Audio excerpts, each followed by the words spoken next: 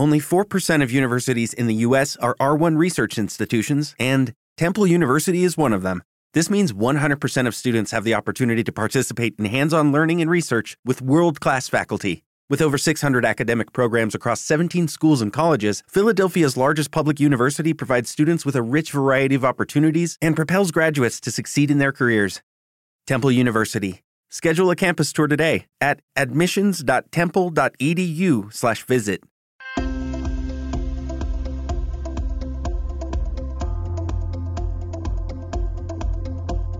Sex is the life force energy that runs through us all. Can you use sexual energy for your spiritual evolution? Or perhaps for emotional healing? Is it even possible? Clinical sexologist Dr. Martha Tara Lee will explore all these and more on Eros Evolution on Om Times Radio.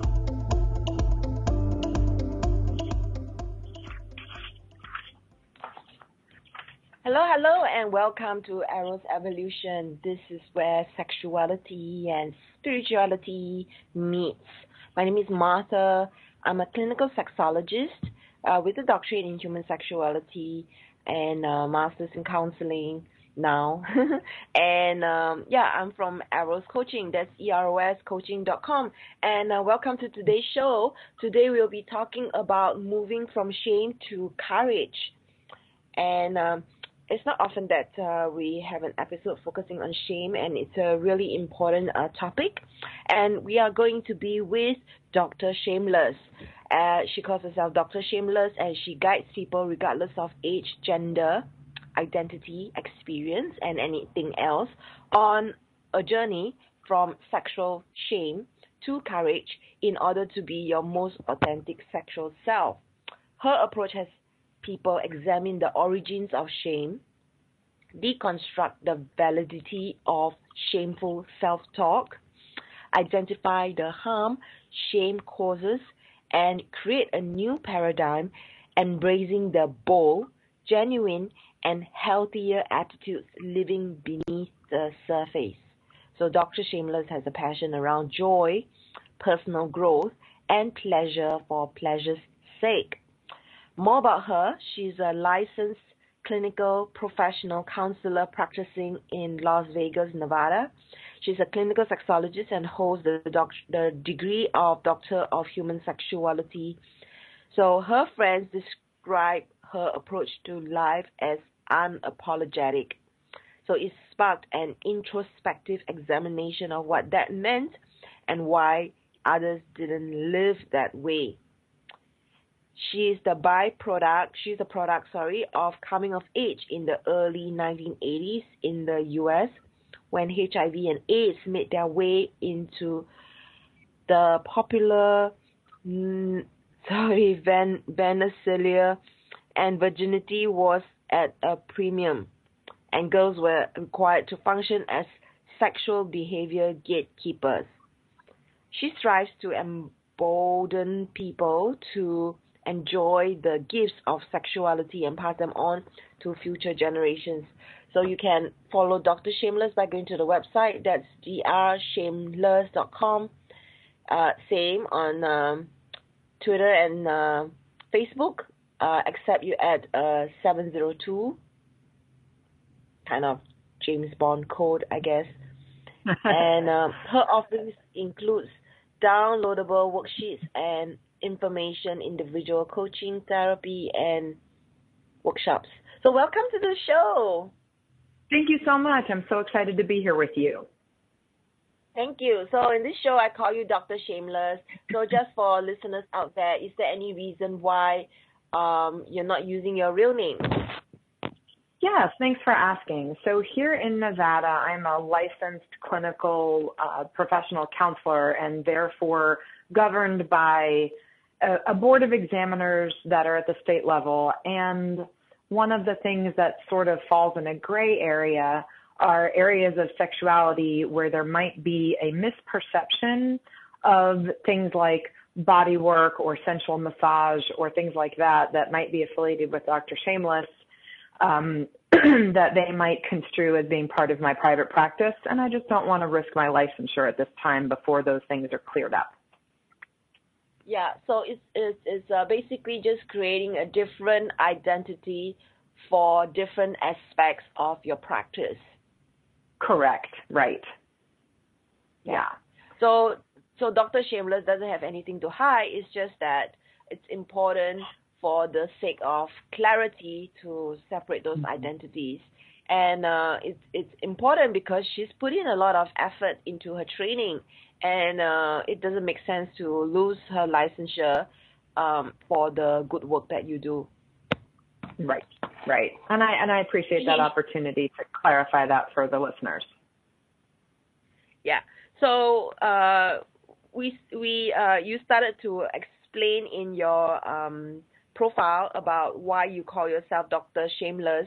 So your friends describe you as unapologetic, and that started you on this journey to explore what that meant for you. Is that right? It did. It was interesting. I was living with a male roommate, strictly in a platonic way. We were just friends.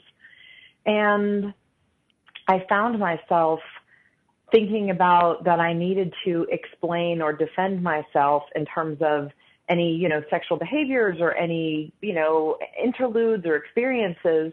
And I didn't want to have to defend or explain myself. And I thought about that, and I mentioned to him, I might go out, I might not come home, I might bring someone home, and I'm hoping that's okay with you. And he said, what I love about you is that you live your life unapologetically. And it really struck a chord with me. So I started thinking more and more about that and realized that it goes deeper. And in hearing stories from clients and friends about infidelities and indiscretions and not being fully honest with a committed partner, that people seek out experiences and opportunities with others because of shame that they feel and reactions they've gotten from a main partner. And I wanted to help with that problem.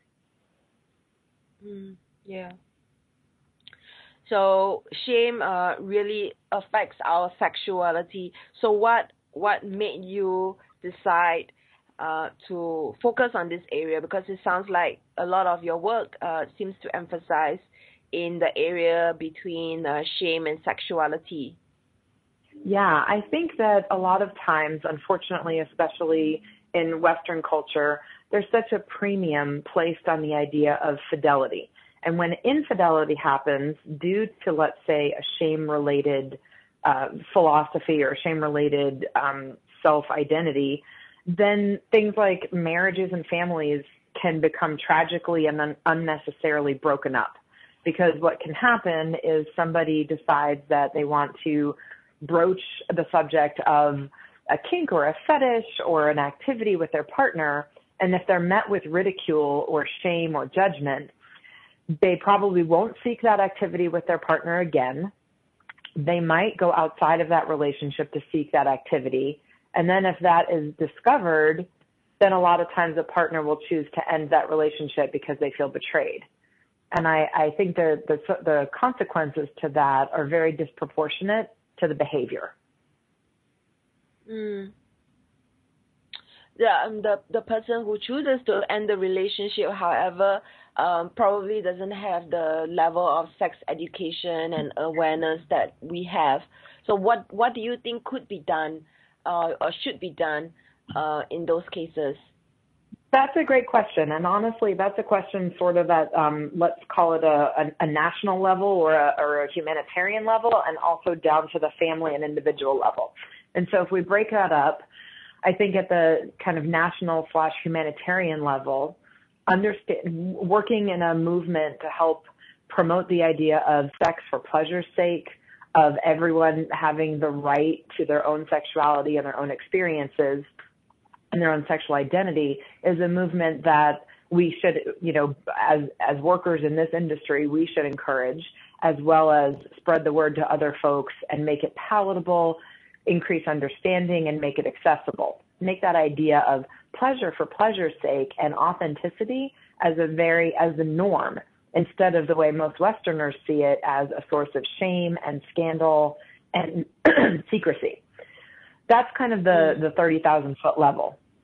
On an individual level, I feel like there can be conversations where we build greater awareness around identifying our own sources of shame or judgment, recognizing them, and then working to curtail them, and then pointing them out when they occur in our dear friends and our close social circles. You know, and they can be those really subtle, seemingly little things, like somebody decides to disclose that they have bisexuality-related fantasies, and a good friend might say, "Oh my God, that's weird," or "I wouldn't tell that to everybody." Calling them out on that and saying, "Why isn't that okay, and why shouldn't I be comfortable in expressing who I am and what I want?" Everybody gets to advocate for themselves and live their own lives. And giving people that courage to do that is a lifelong challenge. In the United States, there's been a push recently for there to be very restrictive sex education. Even here locally, it's an ongoing battle we face in the county where I live, in Clark County, to just have simple things like contraception information and gender identity information as part of the school curriculum. So there are so many different facets and kind of spokes of these wheels that need work, and I just want to do my part. That's fantastic. It really does feel like one step forward, two steps back in times, and the work, the advocacy, the pushing forward with the importance of sex education. This work just never seems to end. And it's really important to realize that a lot of what is happening with our clients has a lot to do with the climate, like you mentioned just now, the national level, the family level, and also the individual level. So, you know, you mentioned pleasure for pleasure's sake. So some listeners may not really understand what that means. So I think it'll be useful to flesh it out a little bit. Certainly. The idea that sexuality and sexual behavior doesn't necessarily have to serve any other purpose than physical and emotional pleasure. And that can be a foreign concept, or at least an uncomfortable idea for a lot of folks.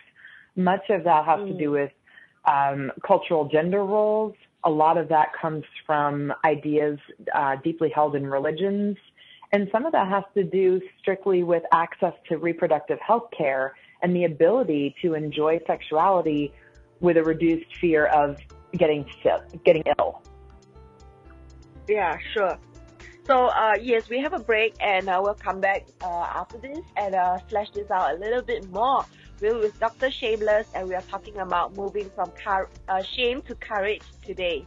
So stay tuned.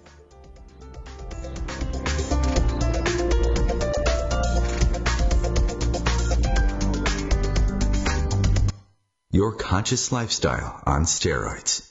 Om Times Radio. IOM FM. Host your show on IOM FM, the radio network of Om Times Media, one of the more recognized brand names in the conscious community, and is backed by the extensive marketing reach of Om Times. Hosting a show on IOM FM immediately connects you with our extensive dedicated community. Hi, I'm Kelly Fox, host and astrologer of The Astrology Show. Each week, I'll give you access to the current transits, which are a valuable tool that provide astrological information to help unlock the potential each of us has. Understanding the stars can help steer us in the right direction to make better informed choices. So if you're wondering what's going to happen in your week ahead, be sure to tune in to The Astrology Show for guidance. Mondays at 9 p.m. Eastern Time. Every 2 minutes, an American is sexually assaulted. The majority of victims know their attacker. It could be your friend, your neighbor, or someone you met at a party. If you said no, it's rape, and it's a crime. This is Christina Ricci with RAIN.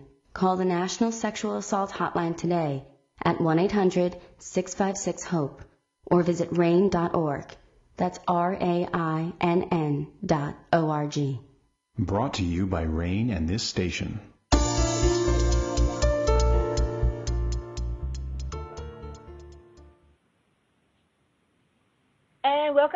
we are on Eros Evolution or Eros Evolution, and I'm Martha, and I'm the host, and I'm from Eros Coaching, and I'm with Dr. Shameless, and you can find her at drshameless.com. So you're listening to this show on the Om Times Radio Network, and you can share this show with your friends by going to the link omtimes.com/mobile. So with this link, you'll be able to listen to the show without needing to download any app. So today we are talking about moving from shame to courage. And just before the break, Dr. Shameless was explaining to us the importance of having pleasure for pleasure's sake. So she started to talk about how we are affected by culture, religion, and of course all these reproductive messages that we get. So what is there anything else that you would like to elaborate on, Dr. Shameless? I would, thank you. I feel like growing up in the United States and in, just Western culture in general, one of the pervasive messages we received as women is that we are to tolerate sex. We are to gift it to our partners, and that there really isn't an okay time for us to enjoy it for itself and to derive any physical pleasure from it. And I think that's an incredibly incorrect and dangerous message that's been pervasive and kind of shoved down our throats, unfortunately.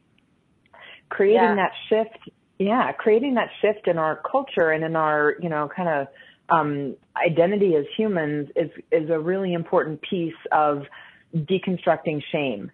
Because even if we think about something as simple as being vocal during sex, so somebody moaning for pleasure or emitting a scream or an exclamation, sometimes that's been viewed with, parallels being drawn to, well, that's just slutty behavior, or, that's inappropriate, or that's not very becoming of a lady. And so we get definitely discouraged from enjoying pleasure and just enjoying sex for pleasure's sake. And if we're going to get rid of shame, we have to get rid of that idea.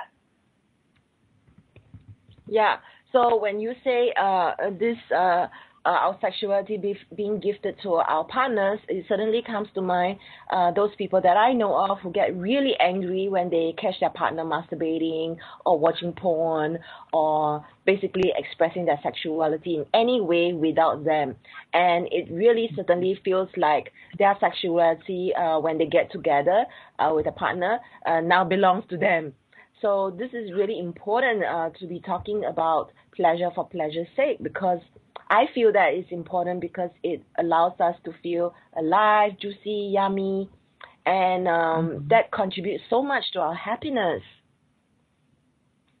I agree, and I think it allows us to be whole. I mean, if we look at journals in terms of neonatal medicine and pregnancy and gestation, we know there's indisputable evidence that all genders masturbate in the womb.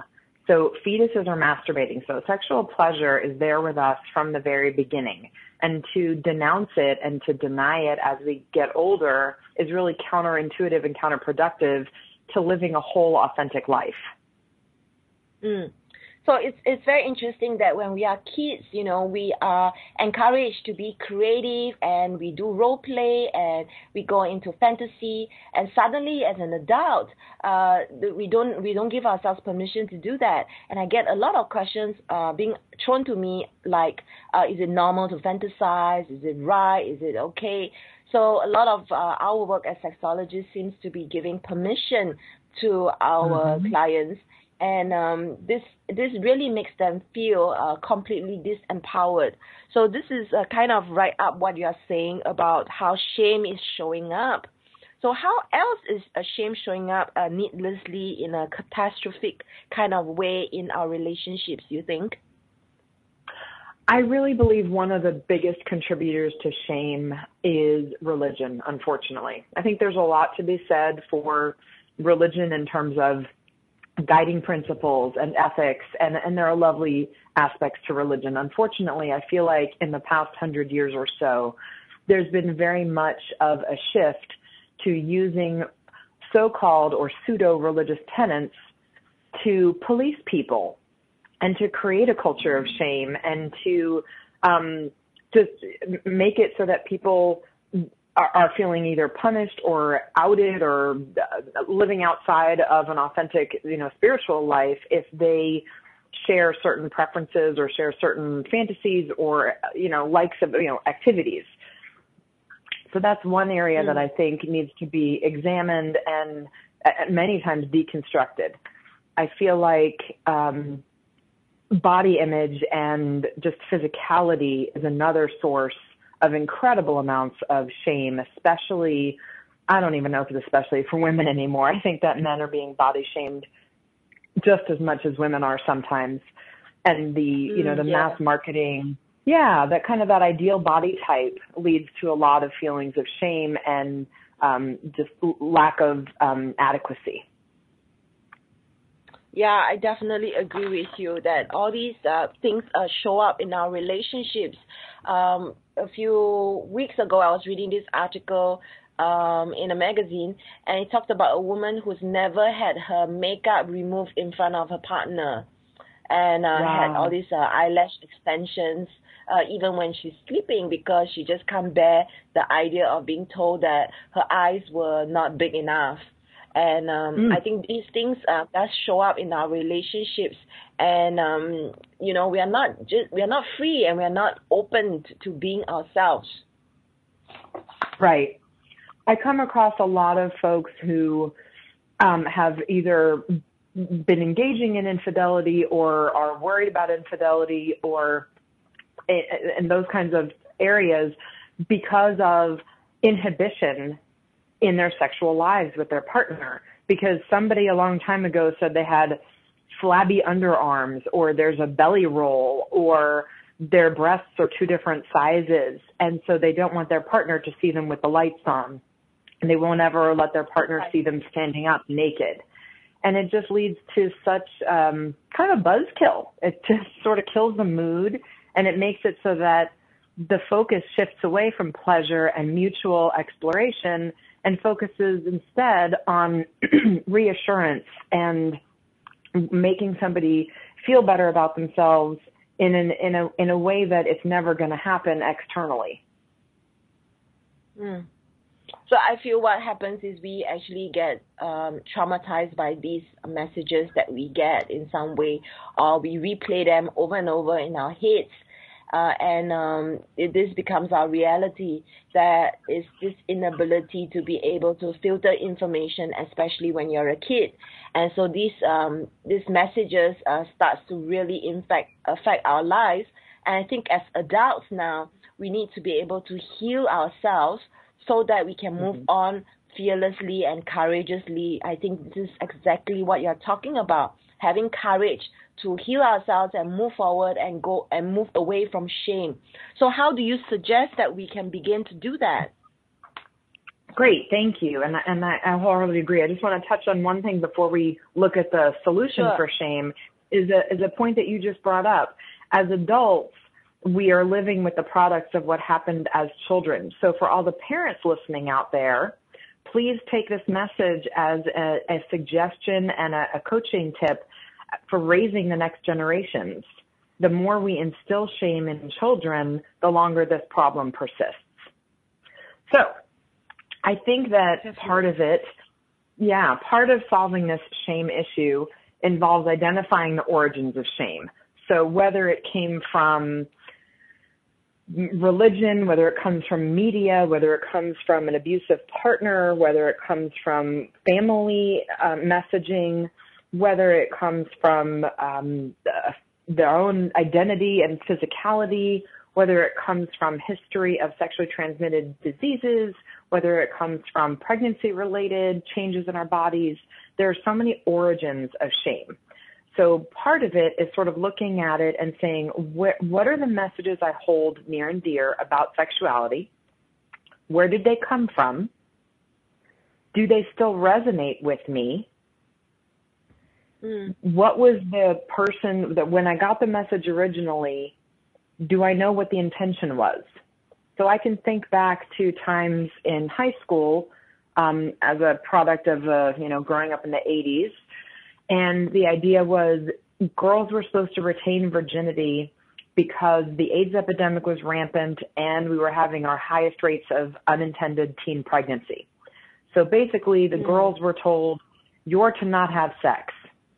Well, so if a girl takes that from the 1980s and carries that message through, I'm supposed to say no to sex. That was the message we got as kids. It's a pretty hard message to undo. So what we might do is look at the intention behind that message. Well, back then, they didn't understand AIDS and HIV. We had a very puritanistic outlook on female sexuality in terms of pleasure. And so the intentions were to avoid unintended pregnancy, to maintain, quote unquote, dignity, and to not get a sexually transmitted infection. So if we take a woman in her 40s right now and we look at those intentions, does saying no to sex make sense? Well, we know how to control pregnancy. We know how to, lower our risk for transmission of STDs. And if we've embraced this idea that women are able to enjoy sex for sex sake and pleasure, then we don't have to worry about this perceived dignity piece. So examining the origins, looking at the intentions behind them, and then really looking inside of ourselves to figure out if we still identify with and resonate with those values from long ago is a first step to dismantling shame. Definitely. So basically, we're using our coaching questions to get ourselves to reflect, and the answers will heal the parts of us that still hold on to shame. It's really important to start to coach ourselves where there are no coaches available, or coach ourselves so that we start to basically adult ourselves and then we grow up. Exactly. And I think that, what we're seeing, at least right now in the United States, in terms of the Me Too movement and the onslaught of accusations of sexual harassment and sexual assault by many people, and the shift, the sea change that is happening right now in terms of not being afraid to come forward, and that the onus it has now shifted on the people who have been perpetrating these wrongs. They are the ones that are now feeling shame for doing those bad acts, whereas the victims or the people who've been perpetrated against are finding power. And I feel like using that movement can be an incredibly helpful tool in reducing shame in all aspects of sexuality.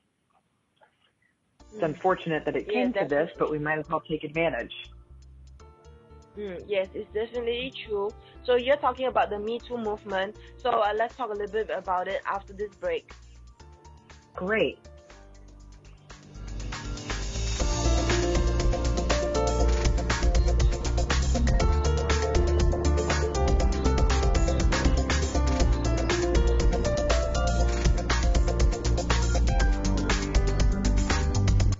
Free your mind with Om Times Radio, IOM FM. Om Times Magazine is one of the leading online content providers of positivity, wellness, and personal empowerment, a philanthropic organization. Their net proceeds are funneled to support worldwide charity initiatives via Humanity Healing International. Through their commitment to creating community and providing conscious content, they aspire to uplift humanity on a global scale. Om Times, co-creating a more conscious lifestyle. More than 24 million Americans have an autoimmune disorder, and that number continues to grow. I'm Sharon Saylor, and I'm one of those 24 million. To put that number in perspective, cancer affects about 9 million and heart disease up to 22 million. That's why I've brought together top experts and those thriving regardless of their diagnosis to bring you the latest, most up-to-date information. Join me, Sharon Saylor, Friday night, 7 p.m. Eastern, for the Autoimmune Hour on Life Interrupted Radio to find out how to live your life uninterrupted. What's up? This is Brad and Mike from Lincoln Park for Life Beat, the music industry fights AIDS. Listen up, times are tough and you get a lot of things thrown your way. If you're being pressured to have sex and you're not ready, then say no. If you're having sex, be smart and use protection. Respect yourself and protect yourself. For more information, call the National AIDS Hotline at 1-800-342-AIDS or log on to www.lifebeat.org.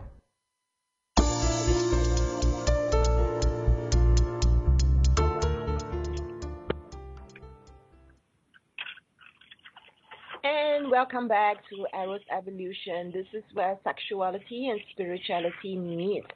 And this is Martha, and we are with Dr. Shameless. She's a licensed clinical professional counselor practicing in Las Vegas, and she's also a clinical sexologist with a doctor in human sexuality. You can find her at docshameless.com.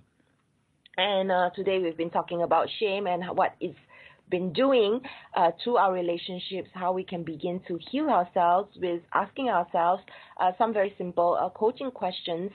And yes, you can definitely go back and replay this episode. What you can do is go to the station, that's Om Times, and retrieve this episode, moving from shame to courage. You can also go to my page, that's Eros Evolution at a Glance. Just Google Eros Evolution at a Glance, and you'll be able to find all the episodes there. So, yes, we were starting to talk about the Me Too revolution. So, tell us a little bit more what it is and how this is shifting the climate of things.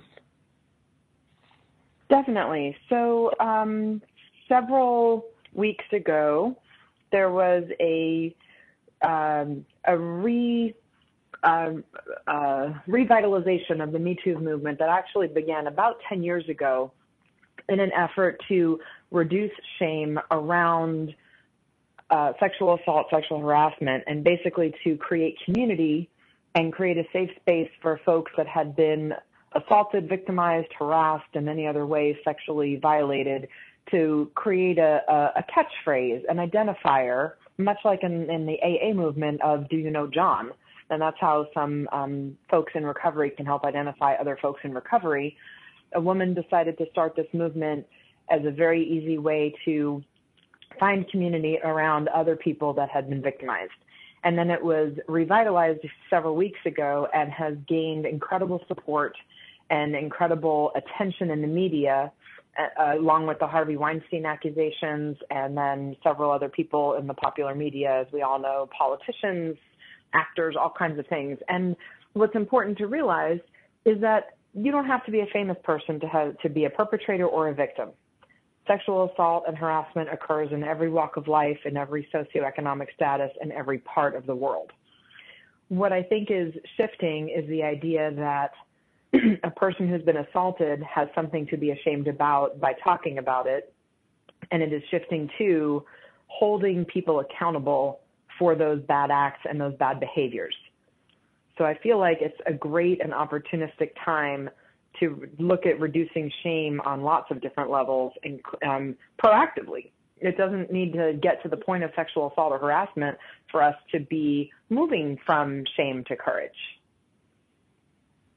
Definitely. And we can actually deal with shame in little areas of our lives as well, in all areas, little ones as well.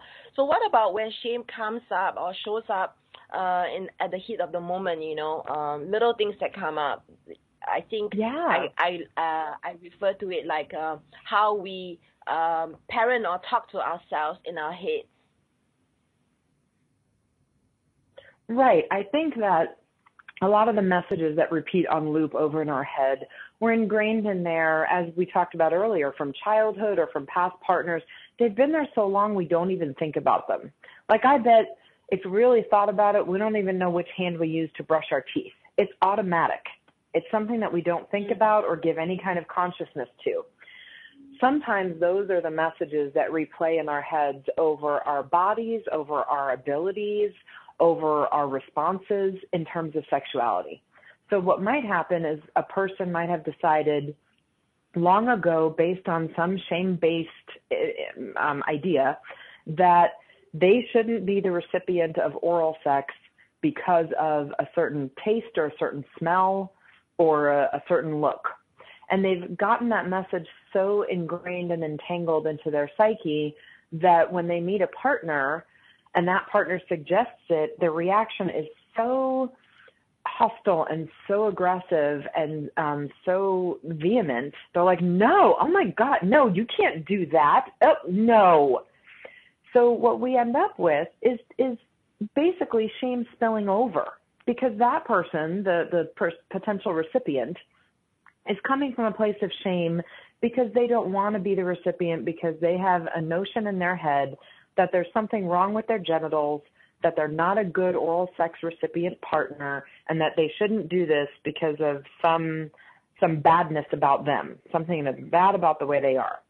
Unfortunately, what also happens is when they have that vehement and indignant response, the person who asked oftentimes will question themselves and say, oh my God, did I ask something bad? Did I ask something wrong? Am I weird for wanting to perform oral sex? Then that has a trickle-down effect and a domino effect, and they might start to develop a shameful attitude toward offering oral sex. And we have this horrible domino effect. Yeah, I mean, we start to question and doubt ourselves because of reactions of other people, and they themselves are, I don't know, like sexually ignorant and wounded themselves. So this change just never starts to end really, and it just keeps continuing. So it's really important that we get clear, and I certainly got a lot of healing because of the education that I received as part of my training. And so what do you think all of us can be doing besides asking ourselves coaching questions? What else can we be doing? Great question. I think that there's a bit of a three-part answer. So shame lives in places of secrecy, silence, and judgment. So if we think about secrecy, in order to conquer that, we need to basically let someone in. We need to talk to somebody about what we're feeling. We need to have a conversation about it. We need to allow vulnerability. We need to say, I'm really worried that because my labia protrude a lot, that my vulva won't be attractive to you. And that's the reason that we can only have sex with the lights off. So getting to that place of being able to first identify the source of shame. I don't like the way my labia looks. I've been told that protruding labia or floppy lips are unattractive. I've heard that message. I've checked in with that message and realized I'm not really sure where it came from, and I'm not really sure it resonates with me anymore, and I want to get rid of that idea. So what we do is we share that with a trusted partner or person to talk about it. Now, that doesn't necessarily have to be an intimate partner. It could be your closest girlfriend. It could be a sister. It could be a mom. But giving voice and taking it out of the darkness and into the light can be a first step to conquering this.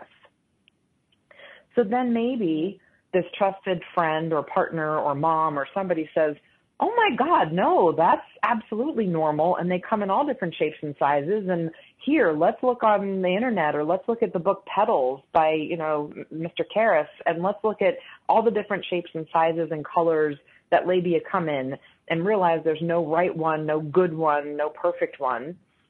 And then replacing our negative self-talk with positive self-talk. My labia are beautiful. My vulva is attractive. I'm fine just the way I am. So we get rid of the self-judgment. We get rid of the negative shaming messages that we perpetuate within our own heads. These are, I think, the greatest and most effective steps at getting rid of shame. Definitely.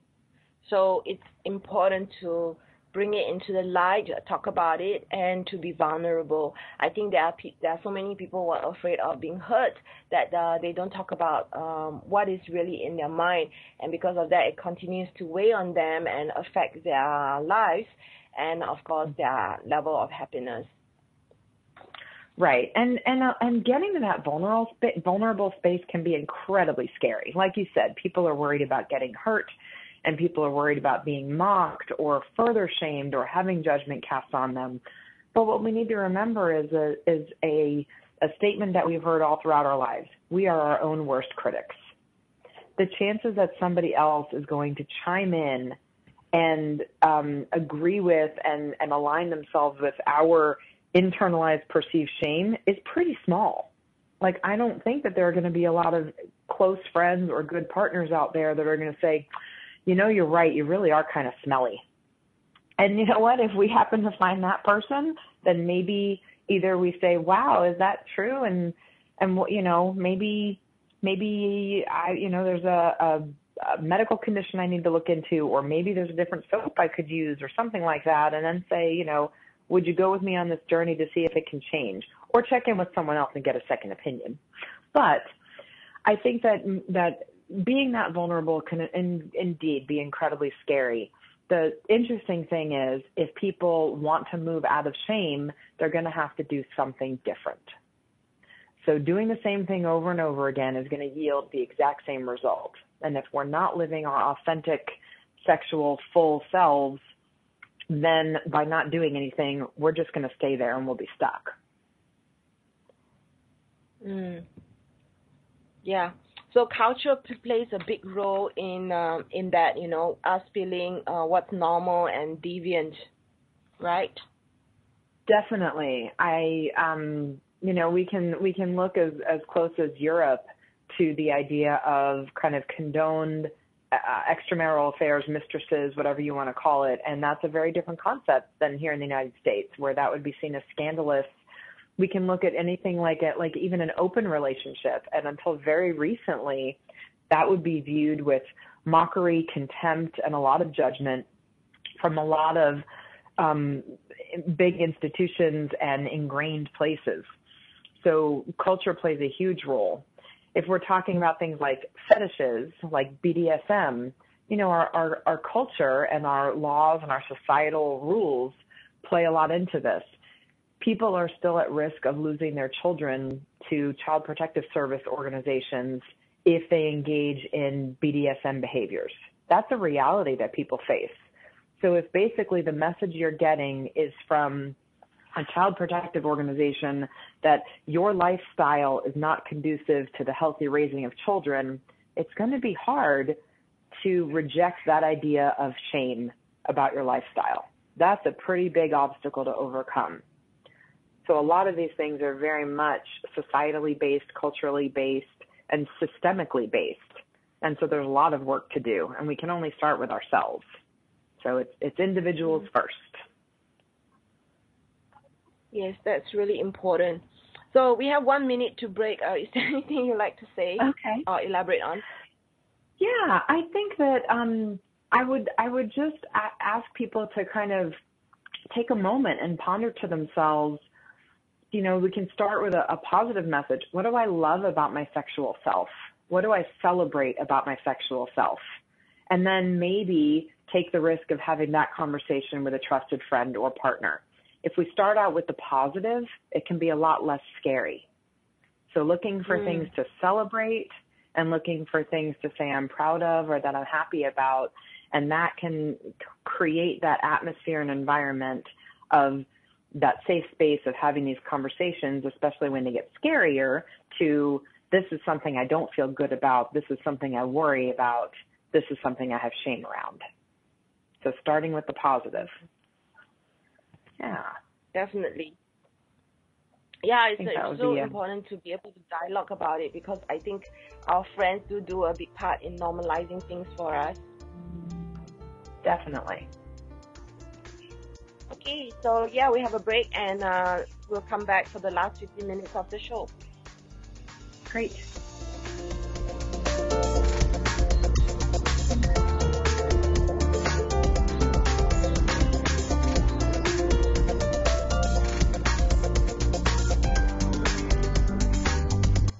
Bringing you the best of the conscious minds in the world.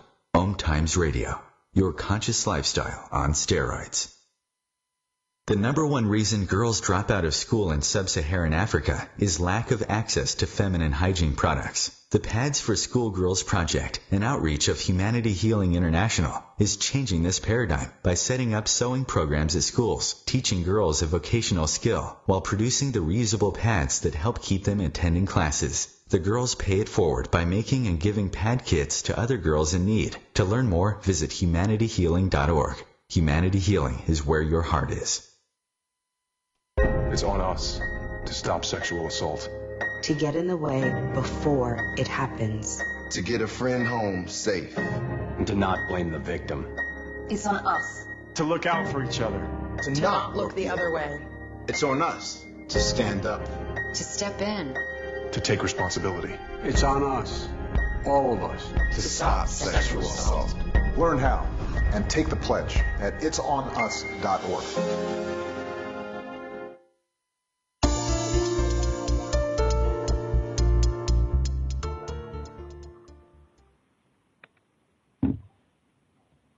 And welcome back to the last 15 minutes of today's show. And in this show, we always explore the link between sex and spirit. And so I haven't asked Dr. Shameless for today. What do you see is the link between sex and spirit for you? Great. I think, a huge element of spirituality for me is understanding and embracing and celebrating everything about ourselves, our whole humanity, our whole place in the universe. Sexuality is definitely a piece of that.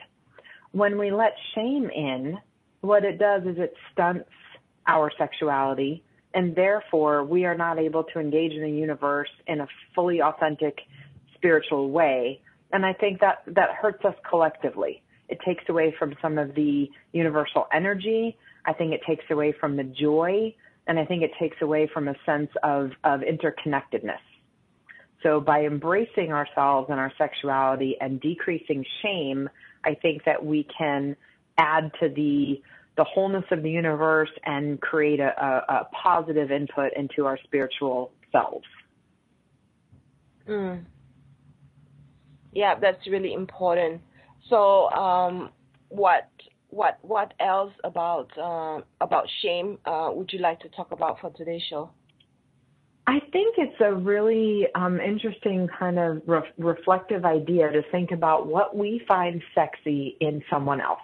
So if we're starting on this journey of moving from shame to courage, what we might do is think about who we have found sexy or sexually attractive, or, a person that has gotten us, turned on, or that we emulate. And usually a pretty common theme in that area is confidence.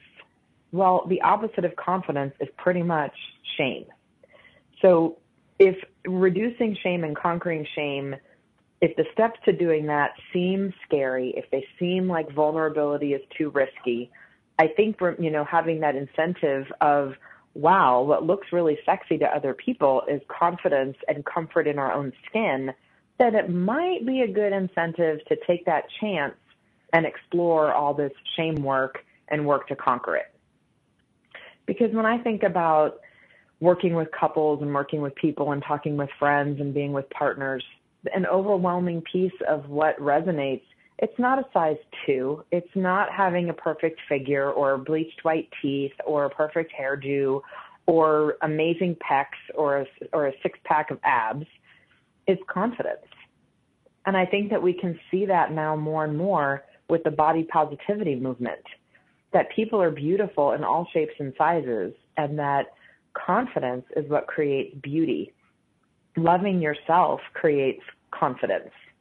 And therefore, we don't have to worry if there's an extra roll or some cellulite or, someone's penis isn't as big as what we see in a porn, or somebody doesn't have hasn't mastered squirting. We can start to let all of that go. As long as we like what we have and who we have, who we are, what we have and who we are, we don't probably have to worry about being ashamed of anything. Yeah. And how freeing that would be, if we stop doing this to ourselves. Absolutely. It's being able to jump out of bed naked and walk to the kitchen and get a glass of water. It's something as simple as that. And it's hard to even imagine the disruption in the mood when it's, but wait, don't turn the light on yet. I have to get my robe, or, oh, don't kiss me right now. I can't bear to see what I taste like. Or, I just, when all those things are gone, then fun comes back to sex. Laughing comes back to sex. Smiling comes back to sex. Also, what goes away is secrecy and betraying and hiding things. Because if somebody really, really, really wants to, dress up in high heels and put on women's lingerie and they identify as male, and that's what works for them, and they can't do that with their primary partner, and so they go out and seek that in other places, then that can be a cause of issue of pain and distrust and, you know, all kinds of bad things in a relationship. And if we can just say, wow, that's cool, that's what turns you on, and you like that, doesn't hurt me. You can walk around in, you know, thigh-high stockings and pumps and, you know, lace panties all you want. That's cool. And I think that it's just a much more welcoming, and it creates trust, it creates intimacy, it strengthens those bonds. Definitely. Yeah. So tell us a little bit more about yes. Yeah, go on.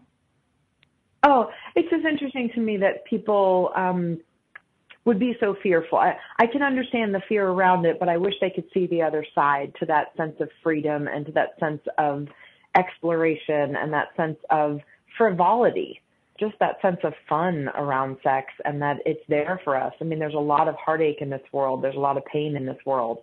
And if sex is there for us to enjoy and have pleasure around and kind of let our hair down, I would hope more people would want to embrace that.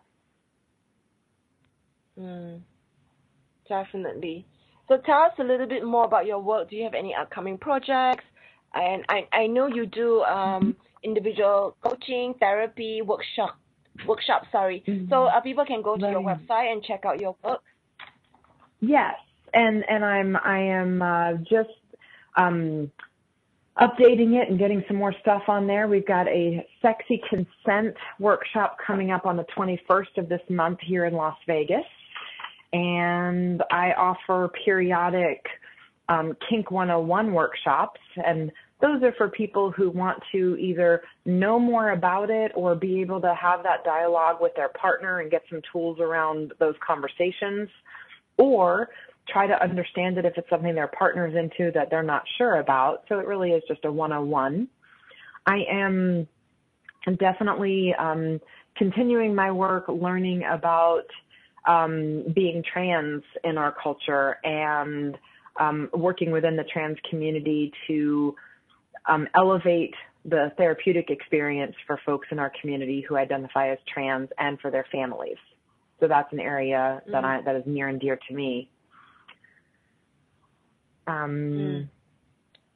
Yeah, people can. That's really. Yeah, people can check out. I've got an email subscription that they can sign on to at drshameless.com, and if they would like to get ongoing tips and tidbits and suggestions, worksheets, I plan on doing classes on We did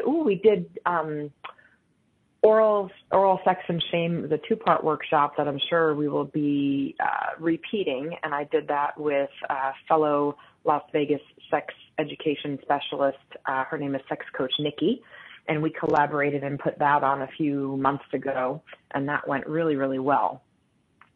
And I think that having those spaces to explore the conversations, obtain the vocabulary, practice those skills in a safe place is really important. And I know that some people might be like, oh my God, I don't want to go to a sex workshop. It's going to be weird, and I'm not weird, and it's going to be crazy.